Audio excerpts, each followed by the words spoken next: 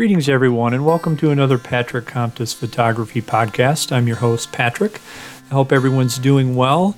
And this week's topic, I just want to jump right into it, is lens selection criteria. And what prompted this particular topic this week was I was out shooting with some friends, and there was a beautiful scene that came in front of us. And we all kind of grabbed different lenses. And at the time, we didn't really think anything of it. But when we were looking at our photographs after, we realized that we had taken them all at like different focal lengths and things. And each picture in and of itself was beautiful. But then it got us talking amongst ourselves, like, how do you select the lens when you come upon a scene? What is the criteria? Each of us has or had a different rationale for that as to why we grabbed the particular lens we did.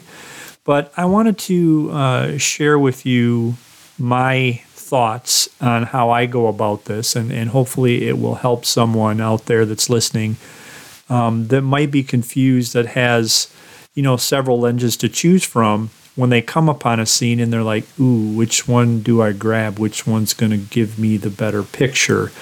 There's a lot that goes into that decision. Based on, where you are and what you want to either include in the scene or pull out of the scene or whatever. But just let me give you some ideas that I have on this lens selection criteria, and then we can kind of move on from there, and hopefully that helps you. So I'm talking specifically about landscapes when I do this criteria. This is what goes through my head. I guess it could be applied to other genres as well, but I think it makes the most sense for landscapes. So if I get out of the car, or I arrive on the scene, or hike to a spot, whatever the condition is, and I get to where I want to go, and I maybe, and this doesn't have anything to do with setting up a tripod, by the way. This is all, I guess I should have prefaced that. This was all hand holding. Because we could have set up a tripod, but each of us decided not to on this particular instance. So this is all hand-holding, just so we can set that record straight. But if I get to where I want to go, and I have my camera there, if I look straight ahead and I don't find myself, looking up or down or side to side or something like that, I generally will grab a 24-70. The 24-70 is, anyone that's ever shot with it knows, is just an immaculately sharp tack lens.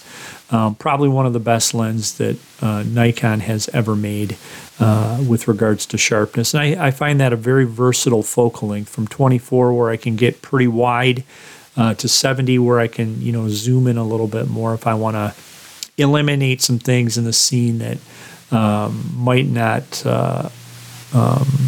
help the picture composition. So that's kind of what I do, number one. If I look straight ahead and I'm looking, I don't look side to side or up or down, I grab the 24-70. Now, if I get to the scene and I'm just like overwhelmed, I'm like, man, this is gorgeous. I've got to include all of that. I've got options, right? I can shoot a pano, to include all that. But if I don't want to do that, which lens would I grab? Well, if I find myself looking side to side and up and down, and I know that there's a lot of information that I need to take in, an obvious choice is a wide angle. And my go-to, especially shooting the Nikon Z system, is the 14-24. Another amazing lens that Nikon has made, and I don't think anyone's ever said a bad thing about a 14-24 from Nikon. They're just tack sharp, and there's these new lenses, especially with the Z version, not the AFS, although that was an amazing lens too, but with the Z version, as I've shot with that, I have not found any flare or vignetting in this lens. It's amazing. That's if I don't have the filter on. If I have the filter on, which is 112 millimeter, it's a big filter, and I start to kind of, play around with the focal length, there might be some vignetting, but straight out of the box with just the regular hood and no polarizer or no neutral color filter on there, or just a clear filter. It's amazing. There's absolutely no vignetting. I've shot that lens straight into the sun for amazing starbursts and things like that, and I just do not get any. One of my photographer friends calls them UFOs, unidentified flaring objects, but I don't get any of those. It's just amazing. So if I need to take in a lot of information, I will grab the 14 to 24 ultra wide angle lens for that. Now, if I look at the scene and I'm trying to get some details, let's say I'm looking at something off in the distance, or a specific point in the scene, then I might grab the 70 to 200 lens, or something longer. You could go with a 300 or 400, or even some of the super telephotos, just to kind of zoom in on some of the specifics and pick out some of the details of that scene to better tell your story. So that's kind of my mindset when I come upon a scene and I'm trying to decide which lens to use. And again, that's for landscapes. Now, you could apply that logic, I think, with other lenses to, other genres of photography as well. But some genres lend themselves to have specific lenses, and, that's not an issue. But with landscapes in particular, that's kind of how I approach that particular dilemma on there. So when my friends and I were talking about it, that I shared that with them, and they're like, "Wow, that's kind of a good way to look at it." And of course, they had some different philosophies as well, and a lot of things factor into that. One individual only had one lens, and so that obviously might play a part in it. If you only have the one lens, you make do with what you have, right?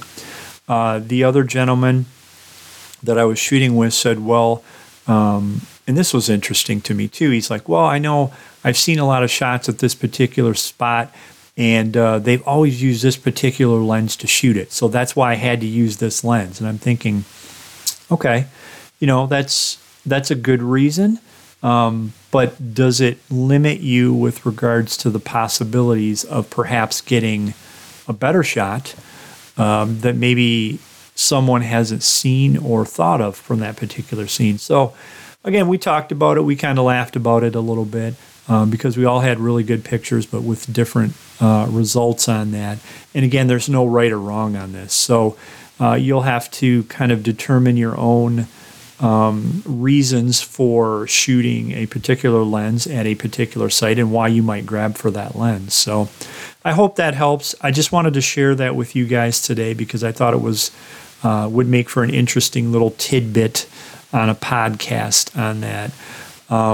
All of those lenses that I mentioned, the 14 to 24, the 24 to 70, and the 70 to 200, I own all three of those lenses, and that's kind of the trifecta. So if you look at the range across those lenses, 14 millimeters super wide to 200 millimeters where you're kind of zoomed in. If I take those three lenses on a hike or something, I'm covered for no matter what, might come up as far as scenes that I want to tackle. So that's kind of my rationale for that. I hope you guys find that kind of helpful if you're in a little bit of a quagmire there with the decision on what to pull out and what to shoot in your bag. So until we do another podcast together, I hope everyone has a great time and you get out there and you make every click count.